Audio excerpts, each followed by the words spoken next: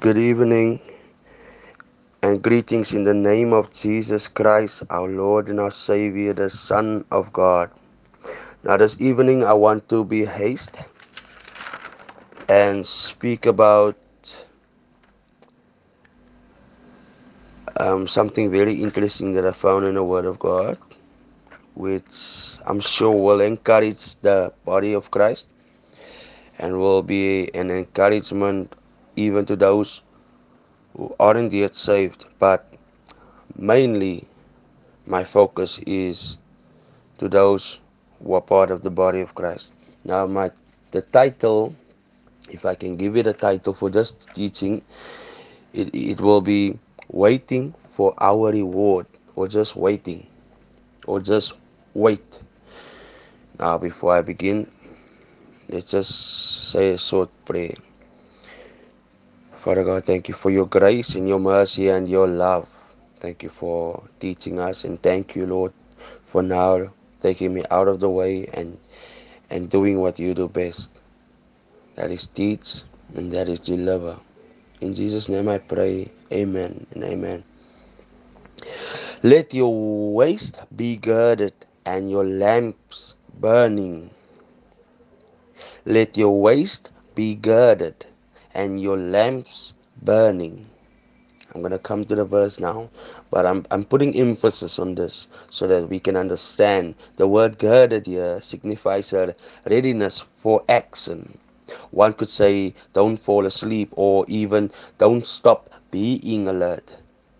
The word lamps burning immediately makes me think of John 2, specifically John 2, verse 5, and John 2, verse 9, that speaks of the servants. Now, why do I bring up servants if I'm speaking about let your waist be girded and your lamps burning? I'll come to that now.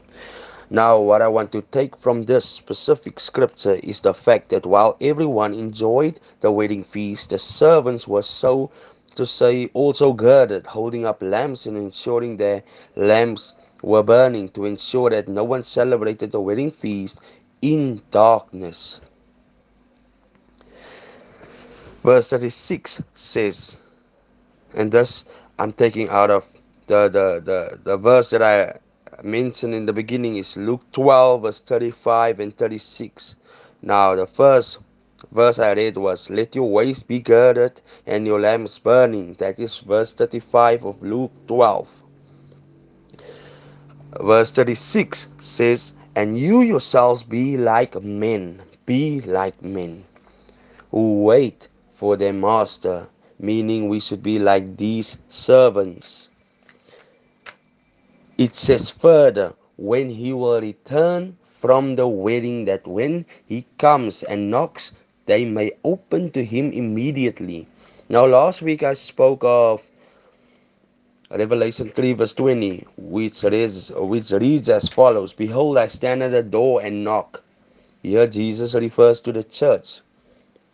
Keep in mind that verse 36 of Luke 12 said that when he comes and knocks, they may open to him immediately. Immediately refers to a response without hesitation. Jesus knocks, and you and I, the individuals, may still open the door and enjoy intimate fellowship with the Lord. The question asked here in Luke 12 is, are we faithful and wise stewards? Now, why I'm bringing up this, what I'm trying to build here now with this teaching is to leave the question with you, or the thought with you, how we should wait. This is how we should wait, like these servants that are girded and their lamps are burning. They are at a wedding feast and they keep their lamps burning. This is how we should wait. The question I ask you now is, are we faithful and wise stewards? Are we faithful and wise stewards to know how we wait? Now we are coming to the point of why we wait. We as the body awaits the return of our Lord Jesus Christ. And how do we wait? Do we wait? Do we wait doing nothing? Or do we do the work asked? asked of us. Romans 8 verse 25 says, but if we hope for what we do not see, referring to John 20 verse 29, we eagerly wait for it with perseverance. Say that word with me, perseverance. That's how we should wait. First Corinthians 11 verse 33 encourages us as the body that when we come together to eat, to wait for one another, meaning that we should be united in Christ. Wait for the fellow brother so that we can walk together in unity. That speaks about Psalm 133 verse 1. See how good and how pleasant it is for brothers to walk together in unity. Paul once again in Galatians 5 verse 5 reminds us that through the Spirit we eagerly wait for the hope of righteousness by faith. Now it brings up faith. Once again, the word of the Lord points out that we should wait with perseverance and eagerness, meaning that we should, as believers, look forward through the Spirit to being accepted by God on the ground of faith and not the law. Now, why not the law, you ask? Because our citizenship is in heaven, from which we also eagerly wait for the Savior, the Lord Jesus Christ. Philippians 3 verse 20. So as we wait for Jesus from heaven, whom God raised from the dead, it is Jesus who delivers from the wrath to come. Delivers us from the wrath to come. First Thessalonians 1 verse 10. Now, because Christ was offered once to bear the sins of many, to those who eagerly wait for him, he will appear a second time apart from sin for salvation, meaning he will reappear to consummate our salvation. This refers to when we die in Christ. Now, keep in mind that when these letters were written, it was written to that church back in those 2,000 years ago, but it also we can also include ourselves in that as the body of Christ, because we have no we have no guarantee that Christ is going to come immediately now that whilst we live. It might be in the next generation or the generation after that, although we see many signs. But let me not get into that topic now. What I'm pointing out there is that if we die now, that we also die in Christ, meaning when Christ will come, we will rise first along with all the others who have died in Christ. Philippians 3 verse 21 um, make this more clear.